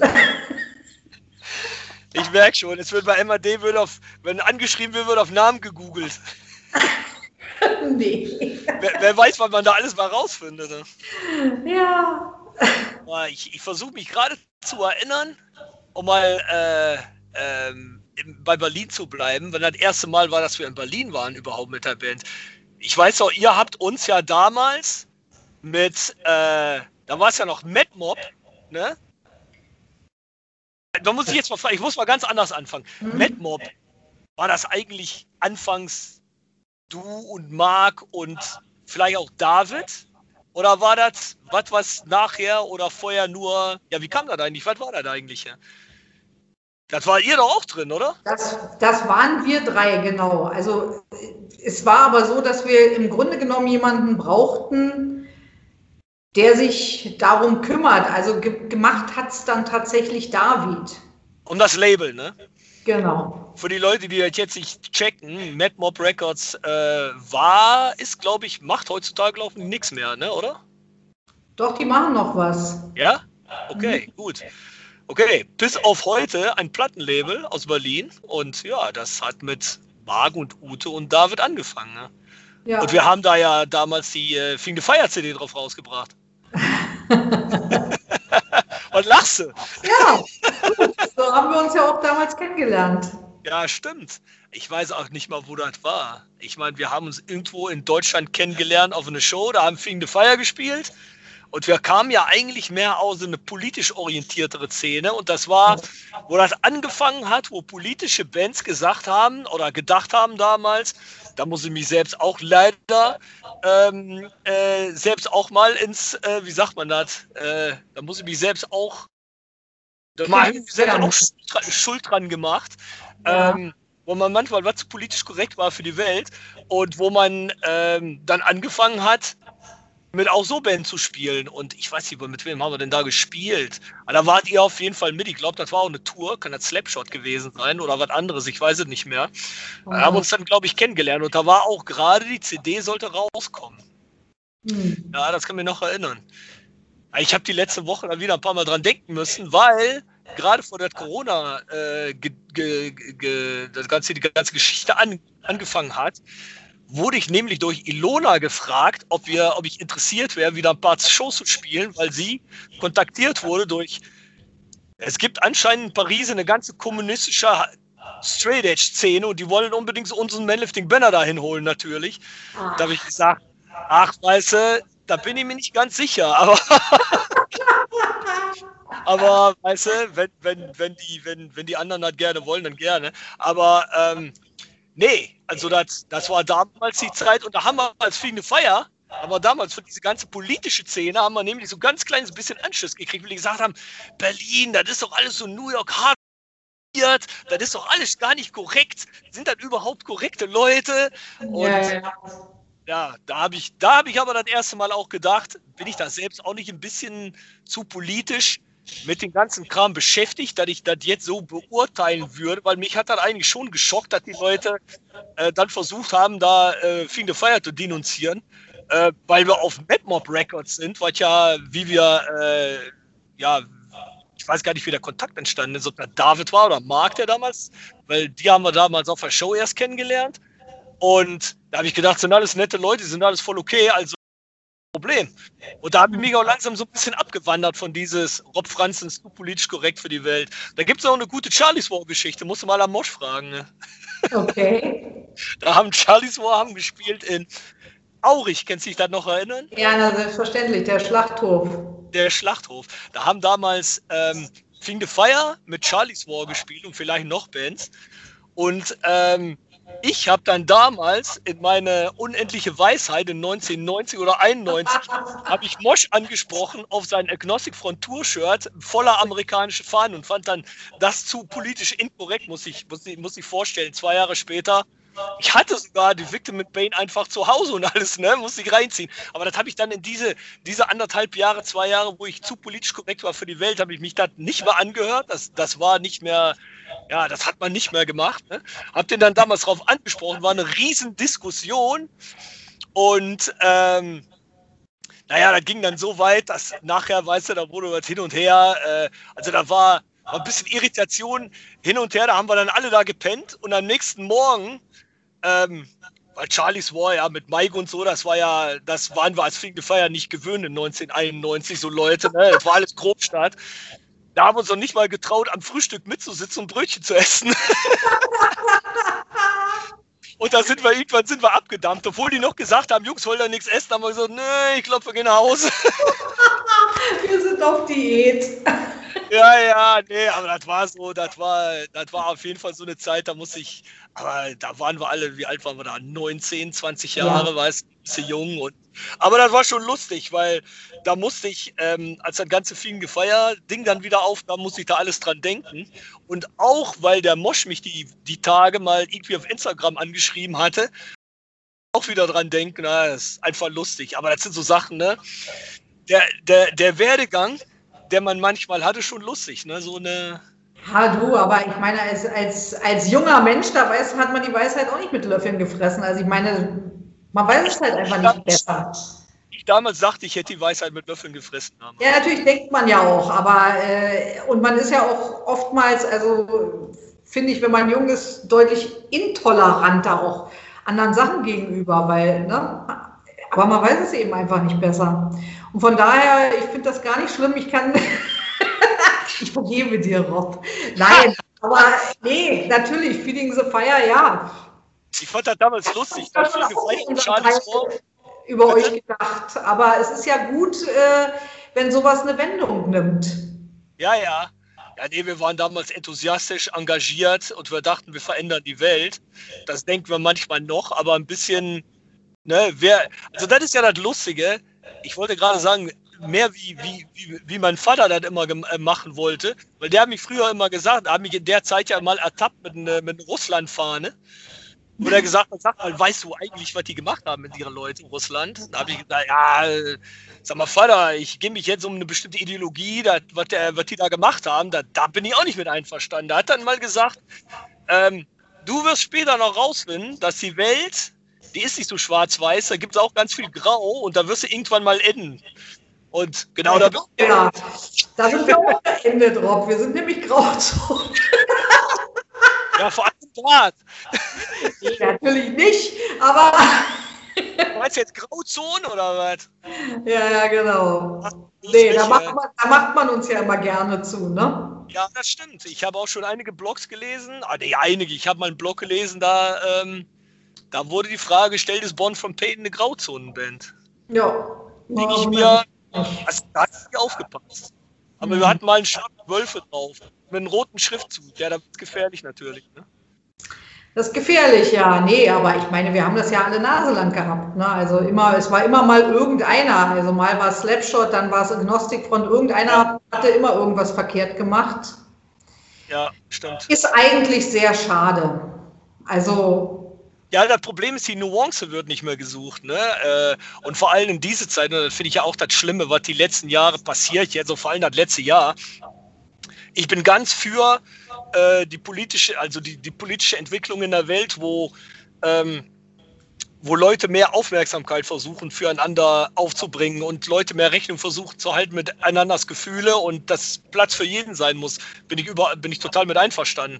Aber dass die ganze Nuance verloren geht und dass Leute einfach diese ganze Cancel Culture, ne, wo nicht mal gefragt wird, wie meinst du das? Oder was ist das eigentlich? Oder wie geht das? Oder wie war das? Nee, da wird einfach gesagt, pass auf, der macht das ist jetzt zu Ende. Und leider auch im Hardcore. Und da denke ich mir, Leute, wir waren doch alle, ja, vielleicht nicht die neue Generation so sehr, leider Gottes, aber wie wir aufgewachsen sind, wir waren erstmal anders wie alle andere. Ja. Wir haben eine andere Musik gehört, wir haben uns anders geäußert, wir sind auf Konzerte gegangen, in besetzten Häusern und weiß der Henker wo sich kein Mensch hingetraut hat, der normal war. Und wir haben die komischen Sachen gemacht, um Shows zu spielen und alles drumherum. Wir waren da auch ein bisschen politisch engagierter, was das angeht. Wir hatten eine deutliche Meinung über die Welt und über den Staat und was der Staat von uns will und was wir nicht wollen von dem Staat. Und jetzt die ganzen Leute, die sagen dann einfach, ja, nee, also nicht über mich oder so, aber die sagen dann, nee, du bist jetzt vorbei, du bist jetzt vorbei, du bist jetzt vorbei, weil wir sagen das. Und da denke ich mir, Leute, seid ihr überhaupt noch kritisch? Da ist keiner mehr kritisch. Keiner guckt mehr auf richtig, was Sache ist. Und das finde ich so unendlich schade, aber auch sehr peinlich eigentlich. Ne? Ja, naja. Und ich weiß, dass wir haben da ja oft drüber geredet, über Bands, aber auch wie ihr euch als Bucher natürlich immer wieder verantworten muss, für jeden Scheiß, wo die aufmerksam werden, eine Band, die da euch gebucht wird, ne? Ja. Ja, ist total traurig. Wie viele Diskussionen hast du gehabt in deinem Leben? Oh, also das kann man echt, also unzählige. Und es ist eigentlich sogar noch viel schlimmer. Es ist so, dass wenn wir eine Band buchen, die vielleicht irgendwann mal irgendetwas gemacht hat, wo sich Leute dran aufreiben könnten, dann passiert das, wenn wir sie buchen, 100%, dass dann eine Riesendiskussion kommt. Bucht die jemand anders? Passiert nichts. Ich habe das wirklich schon gehabt. Ich habe das schon gehabt, dass ich jemandem gesagt habe, pass auf, ich würde es gerne machen, aber ich sage dir, geh woanders hin, weil dann hast du keine Probleme. Wenn wir euch buchen, dann geht eine endlose Diskussion los. Und das finde ich total schade. Warum denkst du, dass das ist, dass das genau bei euch so ist? Ja, ich weiß es nicht. Ich kann es dir nicht sagen. Man hat uns eben einfach irgendwie auf dem Kieker. Ist das, weil die Leute auch euch vielleicht schlecht wollen, weil die manchmal sagen, MAD, das ist nicht mehr DIY, das ist Business, die wollen nur Geld verdienen mit allem. Also mal vorausgesetzt, es gibt viele Bands, die verdienen und auch Booker, die verdienen. Die Gasrechnung und die Elektrizität zahlt sich allerdings nicht von selbst. Also natürlich macht man Geld mit seinem Beruf. Aber dass MAD dargestellt wird als, ja, wie gesagt, Porsche Cayenne hättest du nur, wenn du Helene Fischer buchen würdest. Also wahrscheinlich nicht, wenn du, weiß ich, wer bucht, ne? Aber da sind wir, glaube ich, heute schon längst drüber hinaus. Das war ja früher so. Also ich kann mich erinnern, irgendwann gab es sogar mal einen Flyer gegen... ja, euch und Lost and Found, glaube ich, ne? Genau so. Und ich meine, das waren diese ganzen Kommerzanschuldigungen und was nicht alles. Den habe ich gemacht, tut mir leid. Ja. Aber ich glaube, darüber sind wir heute hinaus. Ich glaube sogar, dass die Leute, also gerade das Publikum, die kennen MAD gar nicht mehr unbedingt. Früher kannte uns jeder. Da waren wir halt die Agentur, die alle Hardcore-Bands oder fast alle, ich sag mal 95% wahrscheinlich oder 90% der Hardcore-Bands eben hier rübergebracht hat. Heute machen das so viele verschiedene Agenturen. Ich glaube gar nicht, dass das noch wirklich jemand interessiert, ob wir damit nur Geld verdienen oder nicht. Das ist sowieso alles kommerzialisiert. Ja, ist es auch. Na, ja, das ist eins. Aber ich frage mich trotzdem, wieso muss ihr euch dann verantworten? Ist das vielleicht auch von der anderen Seite so, weil Leute vielleicht erwarten, weil ihr Punk, Hardcore, euch bucht, weil das alles fest verwurzelt ist als Underground-Musik und da auch eine bestimmte Attitüde dazu gehört, dass vielleicht gerade Leute von euch dann vielleicht, um es so mal zu sagen, Besseres erwarten. Denkst du vielleicht, dass es das sein könnte? Wahrscheinlich gut, wobei, wenn wir Anschuldigungen bekommen, dann tun die Leute ja immer so, als ob sie gerade von uns immer sowas erwarten. Also die tun nicht so, als ob sie von uns Besseres erwartet hätten, sondern das sieht immer eher so aus, als wenn sie von uns immer nur sowas erwarten. Aber nee, wir sind vielleicht angreifbarer, weil wir auch dann hinhören und teilweise uns dann den Diskussionen eben auch stellen. Ich denke mal, eine richtig große kommerzielle Agentur, denen geht das am Arsch vorbei. Also ich meine, klar. Weißt du? Also ich meine, die führen so eine Diskussion gar nicht. Denkst du, da hat Marek Lieberberg nicht auf Facebook mal mitdiskutiert? Nee. Nee, und ich meine, die kriegen das vielleicht noch nicht mal mit oder selbst wenn sie es mitkriegen, dann interessiert sie einfach nicht. Oder die Leute haben ja auch gar keinen Draht dazu, denen irgendwie, denen irgendwie ins Nest zu scheißen, sage ich mal. Also das kann man bei uns einfacher machen. Uns trifft das natürlich auch mehr.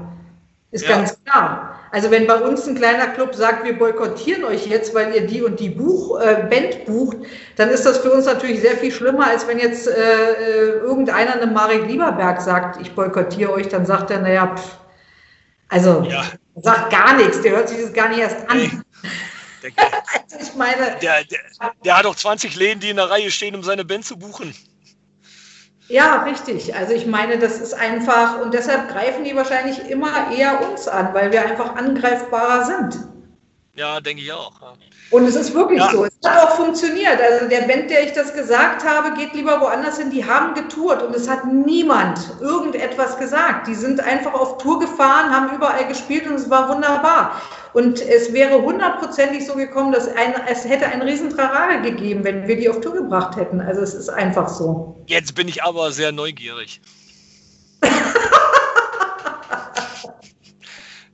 Da ist ja einfach... Nee, und das Komische ist, das habe ich auch nie verstanden, ich habe ja auch Podcasts, hatte ich Barney im Podcast und da haben wir uns über das Gleiche unterhalten, wo ich sage, ich denke, Leute verdienen immer eine zweite Chance. Ich meine, wenn schon mal jemand, wenn es dann schon so wäre, dass jemand an der falschen Seite von irgendeinem Spektrum ist, dann kannst du, wenn so jemand, ich habe das auch alle so viele Jahre mal wieder auf Shows, wo so ein Rechtsradikaler mal kommt und sagt zu mir, ey, ich fand die Musik richtig geil, ich fand das aber nicht geil dazu, dass ihr hier über Politik redet und dann redest du mit so einem Typen und da haust du nicht gleich auf die Fresse, du versuchst mit so jemand zu reden und ein bisschen zu gucken, wo man irgendwo einen Punkt hat, wo man den vielleicht auf andere Gedanken bringen kann. Ich finde das viel wertvoller, als so jemand gleich auf die Schnauze zu hauen und sagt, ich rede nicht mit den Rechten, weißt du, und es gibt da ja auch da gibt es ja auch bestimmte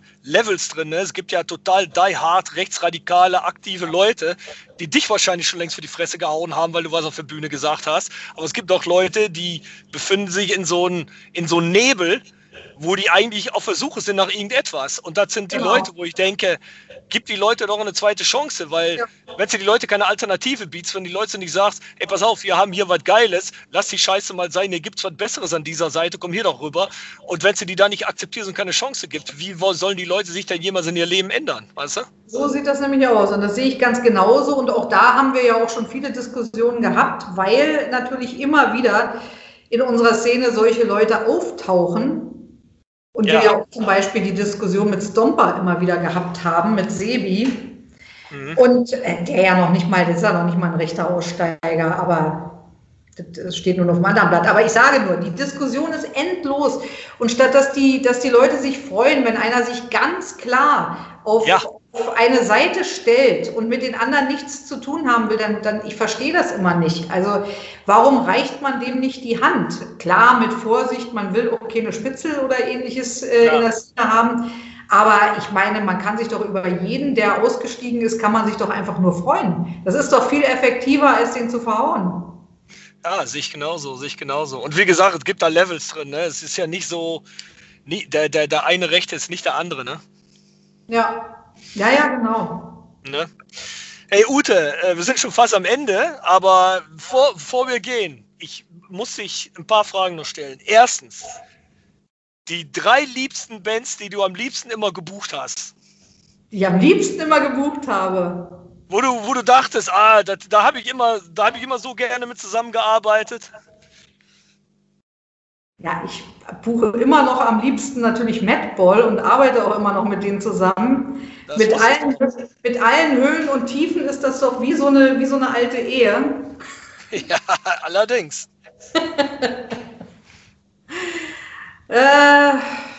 Die 3 Liebsten.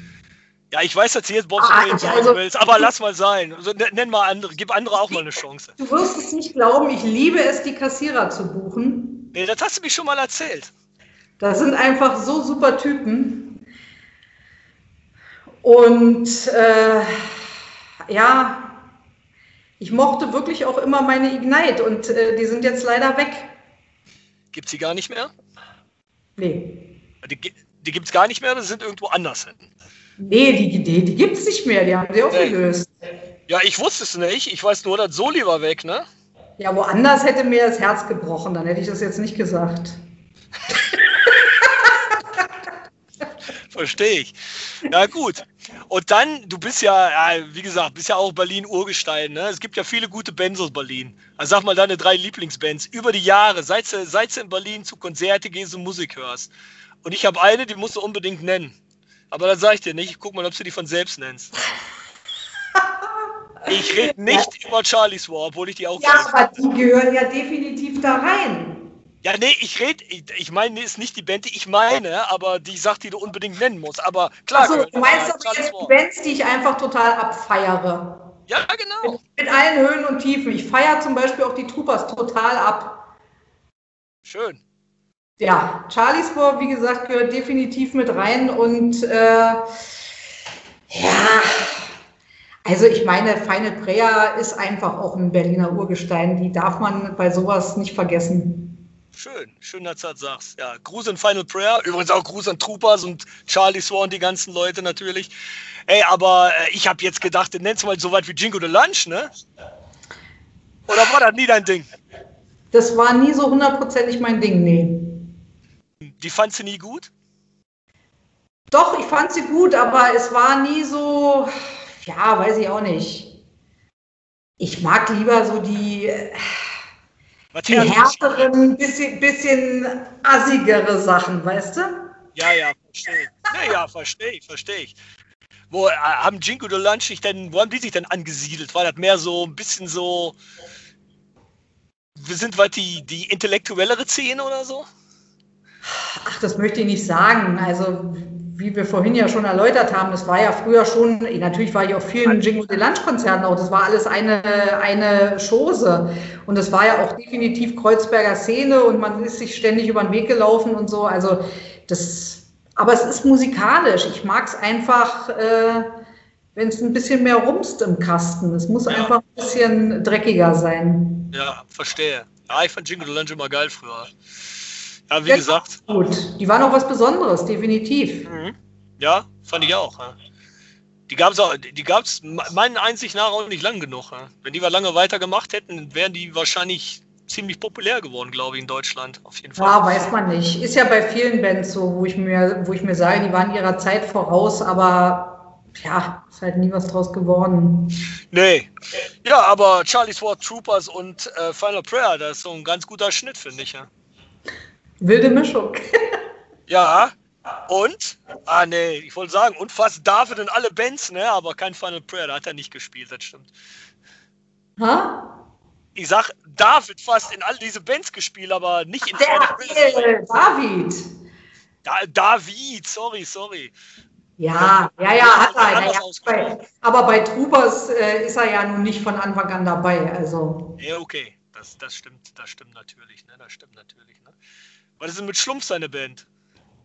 Ach Gott, die gibt's ja nun schon lange nicht mehr. Ja, kann man, weißt du, ich habe Schlumpf einmal live gesehen, das war bei Agnostic Front, hat er einen Song gesungen. Das hat schon gut Energie gemacht, ne? Naja, sogar in seinem Alter, ne? Aber das ist ja, ich weiß nicht, ich will nicht, aber wahrscheinlich ist es 30 Jahre her, so ungefähr. Wie hieß die Band nochmal? Die hießen, war das Schlumpfs Band, hießen die Abrazk? Kann es sein? Keine Ahnung, ich weiß es nicht mehr. Mann, ich weiß es auch nicht mehr. Ich habe vorhin schon gesagt, mein Hirn funktioniert nicht mehr so gut. Und was ich auch immer gut fand, so Ende 90er, Anfang 2000er, Devil Inside fand ich immer gut. Ja, aber auch gut. Mhm. Die haben auch wirklich nochmal so Sachen da reingebracht, die waren wirklich auch paar originelle Sachen waren das. Ja. Fand ich immer schade, dass die sich aufgelöst haben, aber egal. Alles haben, ne? Nee, kann man nicht. Ja, Ute, die letzte Frage. Was ist denn deine beste Erfahrung mit MAD durch die Jahre hinweg? Wenn du sagst, das war eine Erfahrung, die war super, die ist mir mal beigeblieben, die hätte ich auch von nichts in der Welt vermissen wollen. Meine beste Erfahrung? Ja. Ja, meine beste Erfahrung waren schon so die ersten Touren, die ich gefahren bin. Das war definitiv. Also du bist schon quasi 30 Jahre über den Business-Höhepunkt hinweg. Ja, was soll ich dir sagen? Nee, aber schön, um zu hören. Das war schon definitiv das Geilste. Ja, das glaube ich. So die ersten Sachen, die man macht, sind ja immer Sachen, die jemand immer für ewig beibleiben. Das ist ja. Naja, die sind ja auch speziell und es ist einfach, da ist auch noch alles neu und es macht auch alles mehr Spaß. Es kommt ja immer mehr über die Jahre, kam ja immer mehr Business dazu, verstehst du? Es taten sich einfach auch andere Probleme auf. Es war nicht einfach nur eine Tour buchen, sondern es war, du hast ja dann, guck mal, ich muss ja auch ich habe Angestellte, ich muss einen ganzen Apparat unterhalten, für die ich habe Verantwortung für meine Angestellten, ich muss ein Büro verhalten. Kann ja nicht nur ans Tourbooking denken, sondern ich muss einen ganzen Apparat verwalten. Das bringt natürlich auch alles Probleme. Es wird alles ernster. Am Anfang war es halt einfach geil. Man ist auf Tour gefahren, hat ein paar Touren gebucht. Dieser Business-Aspekt war halt auch noch nicht so vordergründig. Ich will nicht sagen, dass es alles scheiße ist, aber es nimmt einem so ein bisschen die Leichtigkeit des Seins, ne? Ja, da hat man wahrscheinlich etwas weniger gedacht an Künstlersozialkasse, Mehrwertsteuer, Ausländersteuer. Ne? GEMA. Ja, GEMA, oh Gott. Ja, das hat man alles erst 3 Jahre, 4 Jahre, 5 Jahre später rausgefunden, dass es das auch noch gibt. Ne? Ja, du, aber richtig. Also wir hatten Klage mit dem Finanzamt, Klage KSK, also wir haben alles durchgemacht in der Richtung. Bis wir das alles auch auf die Reihe gekriegt haben. Man muss ja ehrlich sagen, also ich habe es dir ja vorhin erzählt, ich bin da aus dem Nichts gestartet und ich habe natürlich erstmal nur ans Tourbuchen gedacht und nicht an den ganzen Papierkram, der dann da folgt und den man leider in unserem Land aber auch erledigen muss. Ja. Und das musste ich teilweise natürlich auch schmerzlich dann lernen, was da alles zu erledigen ist. Und ich meine, du bist ja dann verpflichtet, das auch alles jeden Monat beim Finanzamt und so weiter ordentlich abzugeben. Das waren so die unschönen Seiten. Aber die müssen halt eben auch erledigt werden. So ist es. Finde ich ein schöner Schluss. Schön bürgerlich. Ja, super. Hey Ute, ich danke dir für deine Zeit. War super, dich im Podcast zu haben. Und ich hoffe, wir sehen uns bald live wieder in Berlin oder irgendwo anders. Ja. Hoffe ich. Er will wahrscheinlich gekoppelt sein an Shows und das würde heißen, dass es wieder losgeht. Und wer weiß, sonst muss ich mal zu Besuch kommen. Ja, absolut. Und ja, Ute, dann wünsche ich dir noch einen schönen Abend und wir sprechen uns bald. Alles klar, tschüss. Bis dann.